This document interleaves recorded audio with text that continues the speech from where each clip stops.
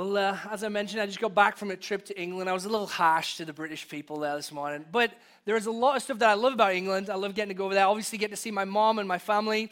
Love some British food. I know that sounds strange because British food is kind of universally despised. But a good fish and chips from my hometown is good. Lots of things I love. But one of the things I love most about going back to England is I get to kind of dig around in all the memories. Because it's been so long since I've lived there now full time. It's been almost 20 years that I forget about this whole life that I lived over there. So my mom and I were kind of digging around in some different things, looking through photo albums. And I found a whole bunch of stuff from back when I was in high school, or kind of middle school, you guys would say, I guess. And I forgot how much of an idiot I was in those years of my life. I'm reading these things and I'm kind of seeing pictures and I'm getting flashbacks of the way that I used to live and I'm thinking, praise God that I am no longer this person anymore. But one of the things I used to think very highly of myself. I used to have spiky hair. I used to style it all up. I always joke with people that God took my hair because I was too vain and he wanted to set me free from that. But I used to think that I was the man with the ladies. I thought I was a charmer. And one thing that I thought I was particularly good at was pickup lines, that I could have the right phrase to get a girl to just think that I was Prince Charming, right? I would have said things like, well, here I am. What are your other two wishes? Is that good? That's pretty good. If I could rearrange the alphabet, I'd put you and I together. Did it hurt when you fell from heaven? This is one that's classically me. Do you like Star Wars? Because you're the only one for me. That was a good one. Here's the truth, is I did not know how to talk to gals at all. I'm glad that I have managed to get married to a beautiful woman because it was not looking good for me the way that I thought being charming was. So it's all worked out, right? But I had no idea how to talk to gals at all. No ideas how to just be normal, have a normal conversation. And I think when we think about prayer, which we're going to talk about today, the truth is sometimes we don't know how to talk to God either. That we have very silly things that we say and we do that we think are prayerful, we think that they're holy, we think that they're religious, we think that they're spiritual. But the truth is we miss the heart of what prayer is really all about. And we miss the chance to have a normal conversation with God. Our fellowship with God through the Lord Jesus Christ finds its principal expression in prayer. It is in our praying that we indicate the fact that we actually have a relationship with God. And so it's really good for us, I think, regular intervals in our life to come back to what the Bible says about prayer and remind ourselves about what a conversation with God should and can look like. We don't want to get lost in these strange routes that we travel down. We want to come back to what does Jesus tell us about conversation with God? What does the Bible teach us about what that can look like? The first thing we need to realize is we can't have a relationship with God if we don't talk to him. We can't have a relationship with someone if we're just going to be silent. And so we got to ask ourselves, so then how do we pray? And that's exactly what some of Jesus' disciples said to him when they were walking with him. We're looking at Luke chapter 11 and a particular instance in which the disciples came to him and said, Jesus, teach us how to pray. We want to know how to pray. And Jesus was delighted to teach his followers the way of prayer. And it became something that defined them as a group of people. If you read in Acts 2, the early church, this group of people that were known as people of the way, one of the things that they were devoted to was prayer.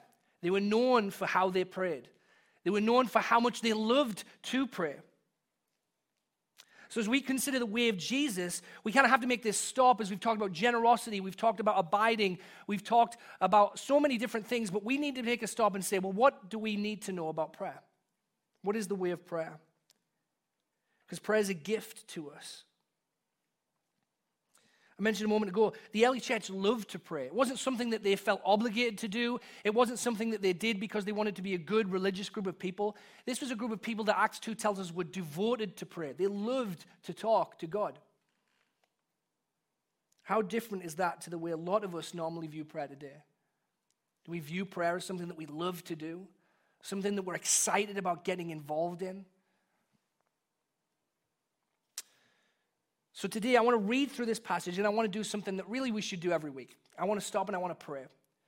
I want to pray that as we open God's word today, that the Spirit of God would be with us. And this thing that we're going to talk about, this thing that we all aspire to be better at, that God would put the heart of what prayer really is into us. And that we as a people would know that we should love to come to the Lord in conversation. We should love to listen. We should love to speak. We should love to pray in every way that we can. So let me read this. Luke 11, verses 1 through 4. Now Jesus was praying in a certain place, and when he finished, one of his disciples said to him, Lord, teach us to pray as John taught his disciples. And he said to them, when you pray, say, Father, hallowed be your name. Your kingdom come. Give us each day our daily bread and forgive us our sins, for we ourselves forgive everyone who is indebted to us. And lead us not into temptation. Let's pray. Father, thank you for your word. Thank you that you are a God who is kind enough to teach us how to pray, to teach us how to have good, healthy conversation with you. God, as we look at your word this morning, help us to grasp what this really is. Lord, I pray for myself, Lord, that all of my things would be moved out of the way, Lord, and I would represent your word well this morning. That we would speak to what you are really saying. That you would move out of the way our faulty ideas, our broken ideas, and remind us of the gift and the joy of prayer. And we pray in Jesus' name. Amen. So I want to talk about three movements in Luke 11 that will help us understand what the heart of prayer is really all about. And the first is the rhythm of prayer. The next will be a reason for prayer. And lastly, the reward of prayer. Let's talk about the rhythm of prayer. See, the disciples see Jesus has a rhythm in his life, and they want a part of it. They want to experience what he does. They want to pray like him. I was thinking about this. It reminded me of a conversation I had with Jeff about a year ago, Pastor Jeff. Pastor Jeff, if you don't know, is the lead pastor here, really buff guy. But I went to Pastor Jeff and I asked him about how I could lose some weight because he was really good at that. He's really good at working out. In fact, if you ever want to work out, probably don't go with Pastor Jeff because he's too good. He does things that no human being should be able to do. But I went to him and I asked him this question. I said, hey, teach me. I want to know what's a good way to lose some weight in my life. And so he says, well, here's what you got to do. You got to don't eat breakfast, don't eat before 11, and don't eat after 7 p.m. Don't go get fast food for anything. Don't be doing that. Cut sodas out of your life. You don't want you to be doing that. And he basically unpacked this rhythm of ways to live that would help me lose weight. And here's what I said. I said, Jeff, that's not going to work for me. I don't like that rhythm at all. I really like McDonald's. And I'm a big fan of eating breakfast. I love breakfast food. It's my favorite food. So here's the problem is I had a problem with the rhythm that was necessary for me to experience what I wanted. I had to come to terms that there is a rhythm that was necessary. If I wanted what I said I wanted, I had to realize there was a rhythm that was necessary for that. The disciples are kind of picking up on this in this story. They're realizing that if they want what Jesus has, they're going to have to learn his rhythm. And so they ask him about it. Luke 11:1 says, now Jesus was praying in a certain place. So he's in the middle of doing it. This is something that's already happening for him. The disciples see it, and they say to him, teach us to pray. And Jesus was regularly going off on his own to pray. This is some more accounts of that. In Luke 5:15, it says, now even more the report about him went abroad, and great crowds gathered to hear him and to be healed of their infirmities. But he would withdraw to desolate places and pray. And then in Luke 6:12, in these days he went out to the mountain to pray, and all night he continued in prayer to God. So Jesus was doing this all the time. He was praying. He would go away on his own to pray. He would pray with his disciples, and they saw this and they wanted it. See, Jesus knew that personal conversation, relationship with his Father was essential. It was a priority. And if it was a priority for the Son of God, how much more is it a priority for you and me to be in regular conversation with God? Jesus would pray at key moments in his life. In Luke 6, when he's praying on his own, that's right before he chooses the 12 disciples, the 12 apostles. So as he's coming to key moments, he prays. Right before the cross, again, there's one of the most beautiful accounts of Jesus' prayer life as he prays in the Garden of Gethsemane. So this is happening all the time. Prayer was as natural to Jesus as breathing. Prayer is not always natural to us, though. It doesn't always fit conveniently into our lives. It isn't always what our heart first longs for. Sometimes we're afraid of it. We think, well, what if we say the wrong thing? What if we are not right with God? What if there's some other problem like that? What if he doesn't answer us? What if he does answer us? We get confused by it. Well, who should we pray to? The Father, to Jesus, to the Spirit? What do we even say? What kind of things should we ask him for? We don't have time for it. We see it as unhelpful or wishful thinking. So when we talk about praying, we think, yeah, but really, maybe I should be doing something instead of praying. We're bored by it. We think, surely there's something more thrilling to do with our time. Maybe there's something more exciting, something more engaging. Friends, if you've ever felt any of these, I want you to know there's grace. We all feel these things. It's happening in our heart all the time. And this is why Jesus has this very conversation with his disciples. Because he knows that they have bad ideas about prayer. He knows that they don't understand what good, healthy conversation with his Father looks like. And so he wants to help them. He wants to help us. He wants to give us guidance because he knows how important this is. In his letter to the Thessalonians, Paul says, "Rejoice always, pray without ceasing. Give thanks in all circumstances, for this is the will of God in Christ Jesus for you." God's will for you is to pray without ceasing, to be in constant conversation with him. I always think about this when my kids come and they want to talk with me. I love when my kids want to talk with me. I will talk with them about anything they want to talk about. We talk about some weird stuff, right? You got little kids in our house. They ask me about some strange stuff, but there's never been a conversation with my kids that I've thought afterwards, I really wish that they hadn't come and talked to me. I love to talk to them. And how much more a perfect Father in heaven loves to talk to his kids. But how is it possible for us to pray without ceasing? It seems really difficult, right? How do we keep it going? We have to have two rhythms in our life. We have to have a rhythm of speaking and a rhythm of listening. We have to have a rhythm of speaking because God wants us to speak. God wants us to share with him the things that are on our hearts, the things that trouble us. He wants us to have regular conversation. Sometimes we think as prayer is this really holy thing that can only be done in certain places, in certain ways. I remember I used to think as a kid that I had to pray exactly like this, as though my hands were like a radio antenna. I genuinely thought of this, that if my hands went together, the signal won't go. You know, I used to have such strange ideas about prayer, but the real reality is that God wants prayer to be something that's normal to us. As normal to me speaking to you now as you speaking to a friend. And in fact, there's accounts in Scripture, one in particular I think of with Moses, where Moses would go and pray, and the way it's described is that Moses spoke to God as a man speaks to his friend. That's what prayer should be to us. It should be us having a healthy, normal conversation. And he wants us to talk about absolutely anything that's on our heart. If we read the Psalms, if you go to the center of your Bible, these Psalms, prayers of people and saints written through hundreds of years, and they're filled with prayers of anxiety, prayers of fear, prayers of joy, prayers of hope, prayers of anger and confusion, prayers of bitterness and pain. There is every possible human emotion in the Psalms, and people would talk about all of these things to God. And so there is nothing that can cross your heart or your mind that God doesn't want to hear from you. That's the first thing that we need to know, is that when we come to speak to God, there is nothing off limits in a conversation with God. Isn't that freeing? Isn't it freeing to know that whatever is going on inside of you, you can bring it to God. You can speak to him about it. Jesus tells a parable in Luke 18 about a woman who would come and knock on the door because she had needs. She needed bread, and so she would knock on the door of someone who could provide it for her relentlessly. And eventually this person acquiesced and gave her the bread. But what he says is, he says, I want you to pray like that. I want you to pray relentlessly. I want you to come and bring your needs to God. Don't give up. Don't stop. Do it. And again and again and again. Because God is willing to listen. Sometimes we only speak to God when things are hard. And so we don't enjoy good friendship with him. Because what kind of friendship is it when we only go to someone when things are really difficult? We kind of treat God like he's the emergency services, 911. We'll call him up when something's gone really bad. But if something's going good and beautiful and it's praiseworthy and it's time to rejoice, we kind of forget about him. But there's more rhythms to prayer. Because prayer is not simply speaking, it's also listening. We need to have a rhythm of listening in our lives. This same kind of account of Jesus unpacking what we call the Lord's Prayer, or the Our Father, there's another account of it in the Gospels in Matthew 6. And in Matthew 6, he kind of gives us a little bit more before he goes into it. And one of the things he says is, when you pray, I don't want you to babble like the pagans. I don't want you to think that you having lots of really clever words is what's going to get God to listen to you. But sometimes we come to God and we babble a lot like the pagans. We don't listen enough.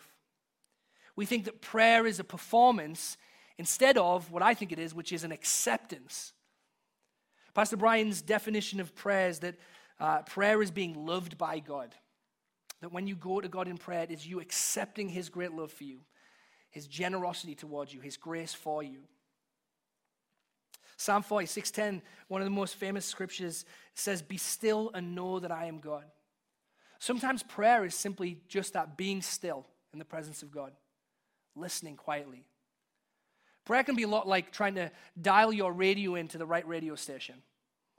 Sometimes you got to sit there for a while and figure out exactly where it's coming. But if we sit, if we are still, if we meditate on God's word, and if we are patient, we will begin to learn how God speaks to us. We'll learn how to pray without ceasing, because it's not just endlessly speaking, it's also listening. Here's the thing, friends, is if we neglect time with God, if we don't speak with him, and we don't listen to him, we're going to miss out on a whole bunch of joy that God has for us. What suffers in us is the life of Christ within us. See, J.D. Greear, pastor that I listen to, he says that by faith, Christ has come to dwell in our hearts. That's his mission, is he wants to come and fill our lives with all of who he is. And when we don't pray, when we don't have conversations with God, we don't nurture that. We forget about that. We get distracted from that. If we took half the time that we spend on Facebook or watching news reports, or a fraction of the time that we text or email or one television show gave that up, how much more conversation could we be having with God? And what does it really say about who we think God is and what conversation with him is like when we are choosing so many other things over spending time in conversation with him? I always get the little thing on my phone, the screen time update. Do any of you guys have that? It tells you how many hours you've been wasting on your phone the previous week. What if we had one of those that showed us how much we've been praying? What if every Sunday morning, right as we come into church, there was a little bing and it said, here's how much time you've spent in conversation with God this week. Now, you might be inclined to think, I don't want to look at that because that's going to make me feel really bad. It would make me feel bad. But here's why I'm saying this. I'm not saying this because I want you to feel bad about what you're not doing. I want you to feel excited about what you might be able to do if you would give God more time. What kind of conversations would happen? What kind of hope would God put in your heart if you talked a little more, if you listened a little more? See, this is not Jesus trying to shame his disciples and saying the way that you pray is wrong or bad. He's trying to say there's more. There's more for you to be had. There's a better conversation for you to enjoy. We should have a healthy rhythm of prayer because prayer is something that we need. There's a reason for prayer. What is the reason for prayer? My boys, a few years ago, they had donated to them this electric tractor. Have you seen these things, the kind of giant plastic trucks that you've got to charge the battery every now and then and they can go for a ride? But what inevitably happens all summer is they will take it out, they love it, they take it out and they run the thing dry within 30 minutes because they're driving it all over the place. And then they come back again and say, Dad, I need you to recharge the battery on the truck. It's gone dead again. And I almost get like fatigued at how much they want to use this thing, and we end up having to put it on charge every single night. Here's the thing, is the life of Christ in you wants to go a lot of different places. God wants you to use it, and the way that you keep it charged, the way that you keep it running is prayer. If you want the life of Christ to expand in your heart, if you want greater knowledge of who he is, if you want to experience his great love for you, that comes through prayer. This is what Jesus says to them when they ask him, how should we pray? He says, when you pray, say, Father, hallowed be your name. Your kingdom come. Give us each day our daily bread and forgive us our sins as we ourselves forgive everyone who's indebted to us. And lead us not into temptation. This is a model of prayer that Jesus gives his disciples. We commonly know it as the Lord's Prayer. Probably heard part of it, if not all of it, before. But what this is not is a prayer that we are simply to repeat. That's a wonderful start. It's great to pray these exact words. It's scriptural. It's from Christ. It captures the heart of what prayer is. But it's also meant to be a model that tells us where to go next. It's not a prayer that's just meant for repetition. You know, Martin Luther, the guy that I was mentioning earlier, a great reformer, he said that this prayer is the greatest martyr on earth. And he said it because it was so frequently said without any thought or feeling and without any reverence or faith. We kind of go through it and say these words without really hearing them for ourselves, without really seeing what it is that God is giving us in Christ. When Christ gives this prayer, what is it that he's telling us about conversation with God?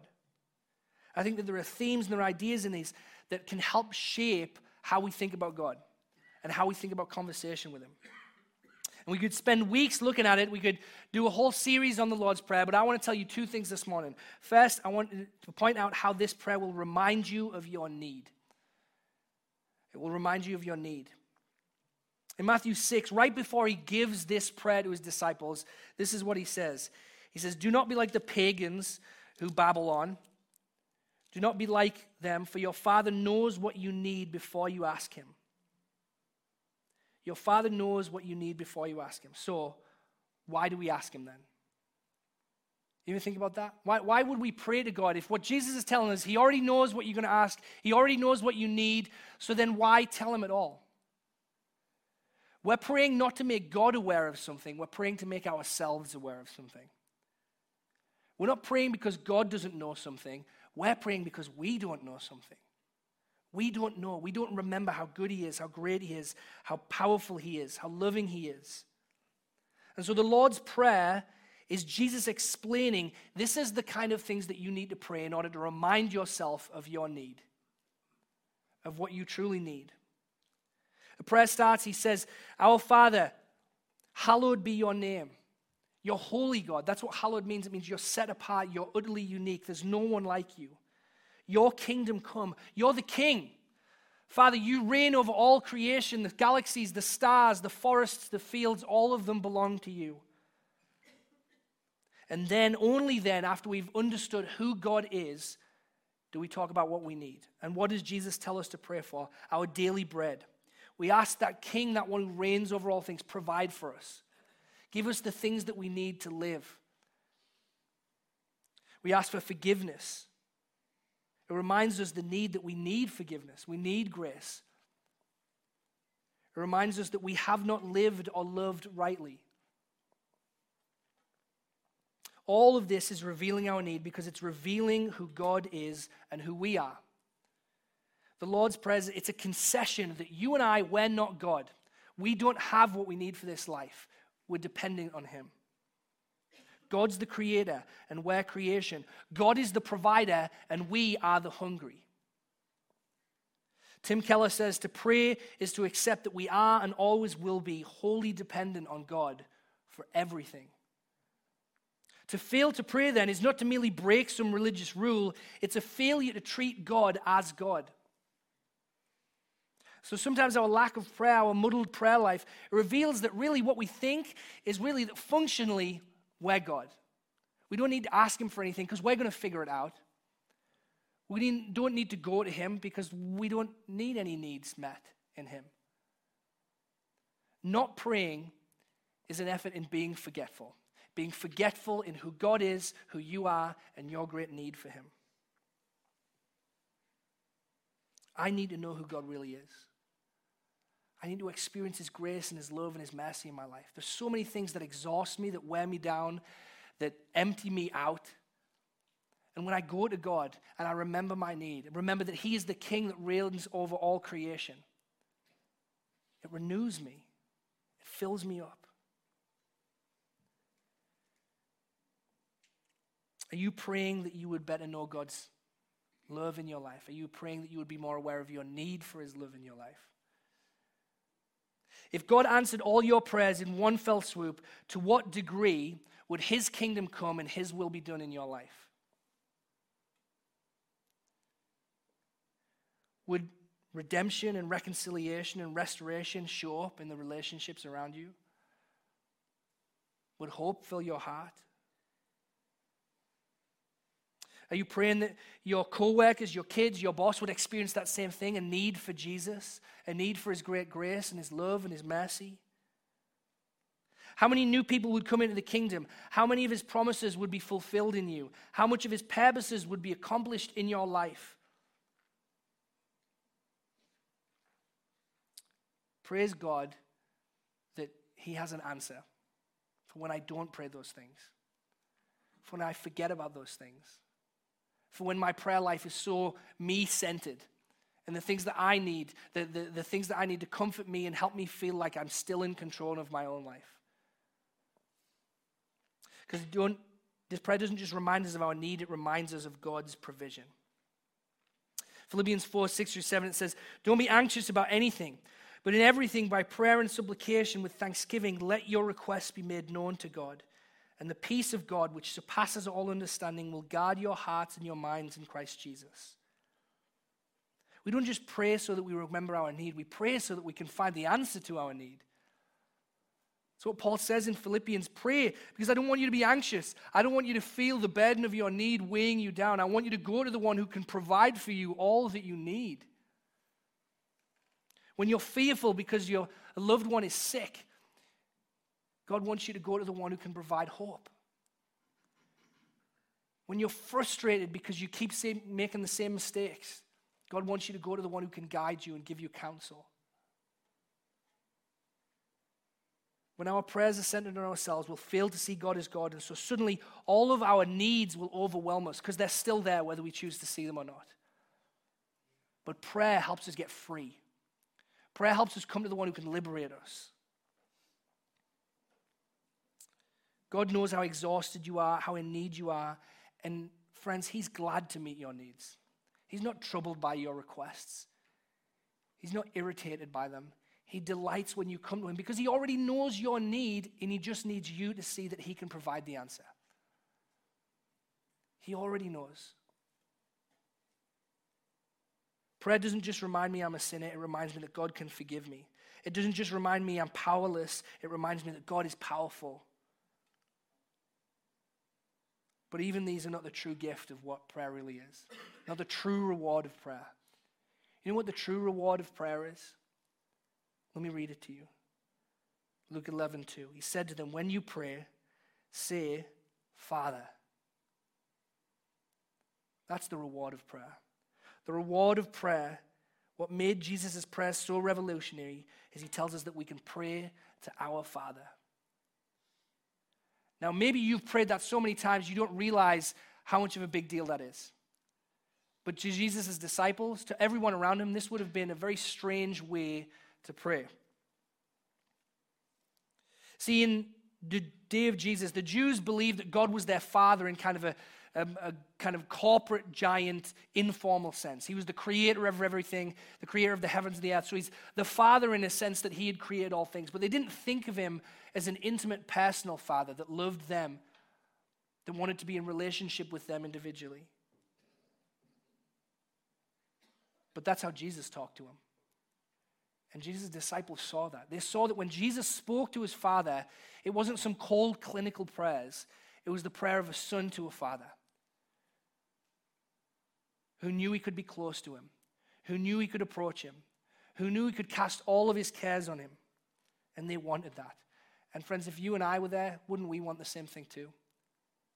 Haven't you ever known someone who you've known as kind of a prayer warrior? They pray greatly, they pray deeply, and when you're around them and you see the way that they speak to God, you feel the joy, and you think, I want that.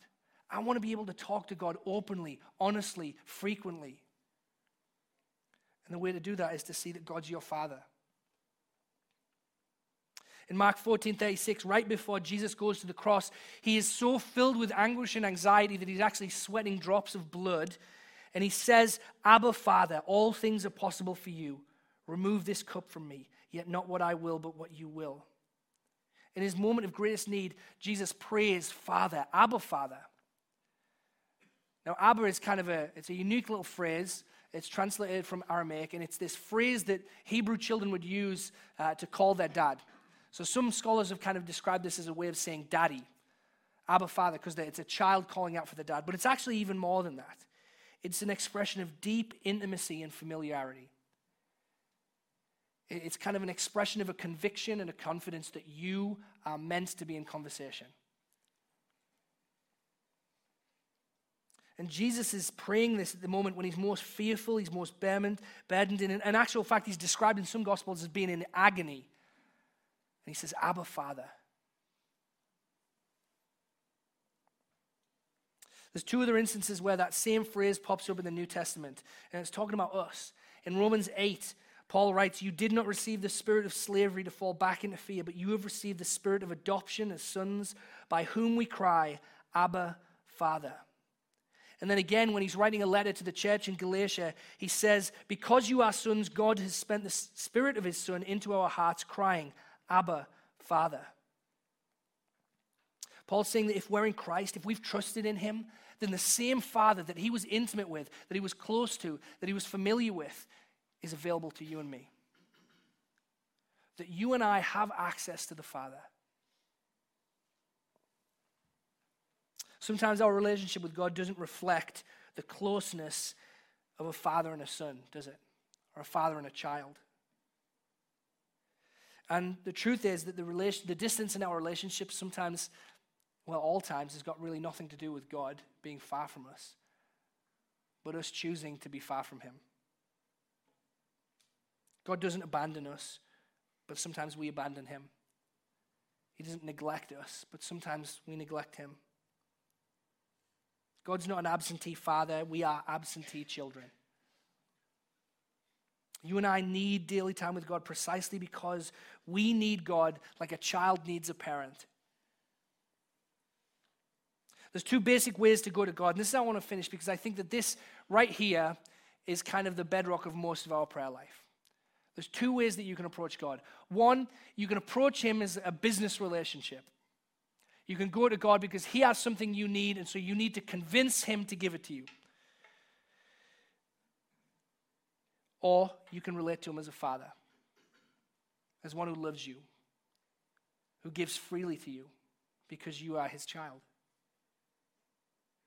See, if you have a business relationship with God, it leads to two things, both of them equally as bad. One, pride, because you think, well, I've done what's necessary, now it's time for you to pay me. Or it leads to fear. You think, I haven't paid. I haven't done what's necessary. So I can't talk to you because you're going to exact payment from me. Either way, you don't believe you're a child. You don't believe that he's your father, that actually will not punish you, will not harm you, but will provide for you, will care for you, will comfort you. Let me ask you this morning, do you believe that God is your father? Do you believe that if you are in Christ, you can approach him, you can come right to his face, you can speak to him as a man speaks to a friend because he loves you, because he's made himself available to you, because he wants to listen to the cries of your heart, because he wants to carry the burdens that are weighing you down?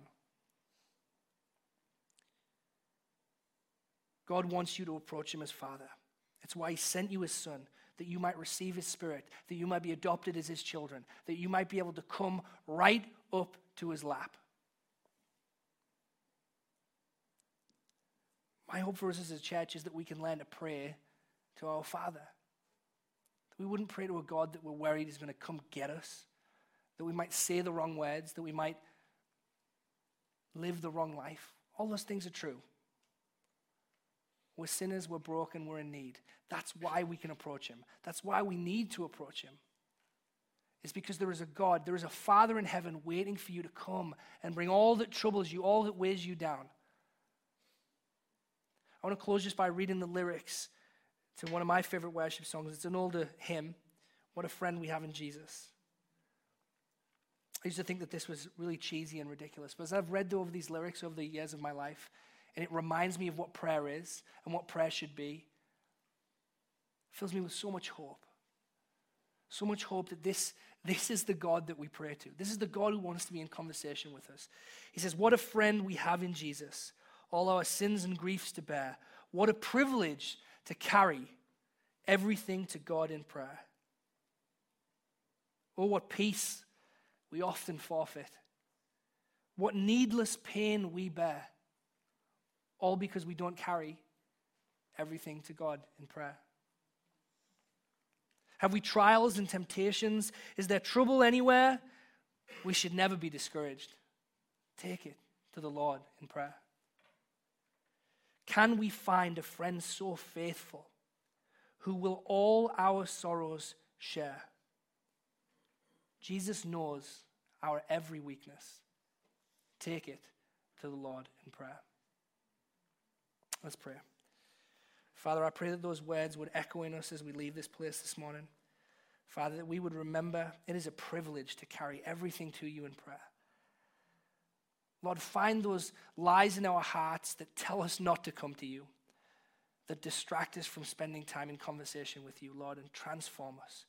Renew us with the hope of the gospel that says we are not cold contacts on a sale call. We are your children. We are the ones that you have shed your blood for, that you have welcomed into your presence. Lord, may we speak with you as Moses spoke to you, as a man speaks to a friend. May we speak with you as Jesus spoke to you, as our Father. We pray these things in his name. Amen. So glad that we got to be together this morning to pray. I hope whenever we gather, it's so good for my heart, even just singing there at the end, just to remember who it is that loves us, who it is whose house that we're in, who's calling us to come in conversation.